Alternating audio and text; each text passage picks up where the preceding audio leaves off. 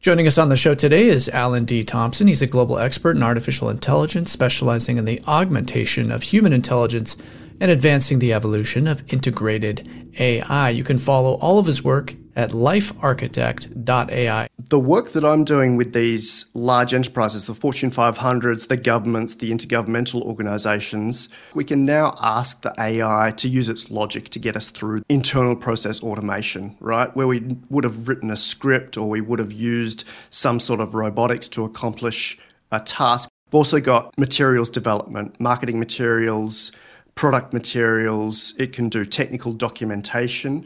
So the example from Morgan Stanley that Microsoft and OpenAI talked about was that the compliance teams can both search all of their compliance documents, compare that with the standards, and in fact write any missing sentences or flag any missing sentences and bring those back into their document revisions.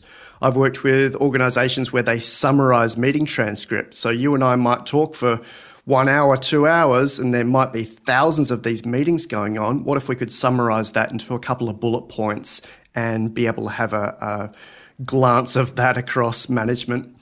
What about brainstorming and idea generation? So back to the text-to-image models, Mattel, the $6 billion a year toy company, have been using DALL-E 2, which is a bit of a buzzword inside AI, but it allows them to generate ideas for their Hot Wheels toy series, which is really kind of fun. Again, that's a company that's been around since the 1940s that have caught up to post-2020 AI.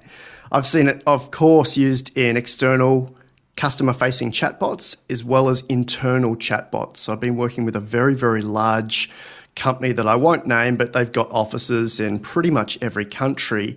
And the enterprise is so big and so spread out and has so many categories that their own staff, and it's tens of thousands of staff, perhaps don't know what's going on in other countries or other verticals inside of their own company. So they're able to liaise with this chatbot and ask specifics about concepts as well as products, and it will allow them to talk with them almost like picking up a subject matter expert from New York or London, but they're able to do it in their own time, and they're able to essentially dig into the documentation but have that out in plain English. So just a glance at some of the things that are being picked up from AI models. We talked about the concepts earlier, but it's been really applied in practice in the last few months. To listen to this full interview, in addition to gaining access to all of our premium content airing during the week, go to financialsense.com and hit the subscribe button.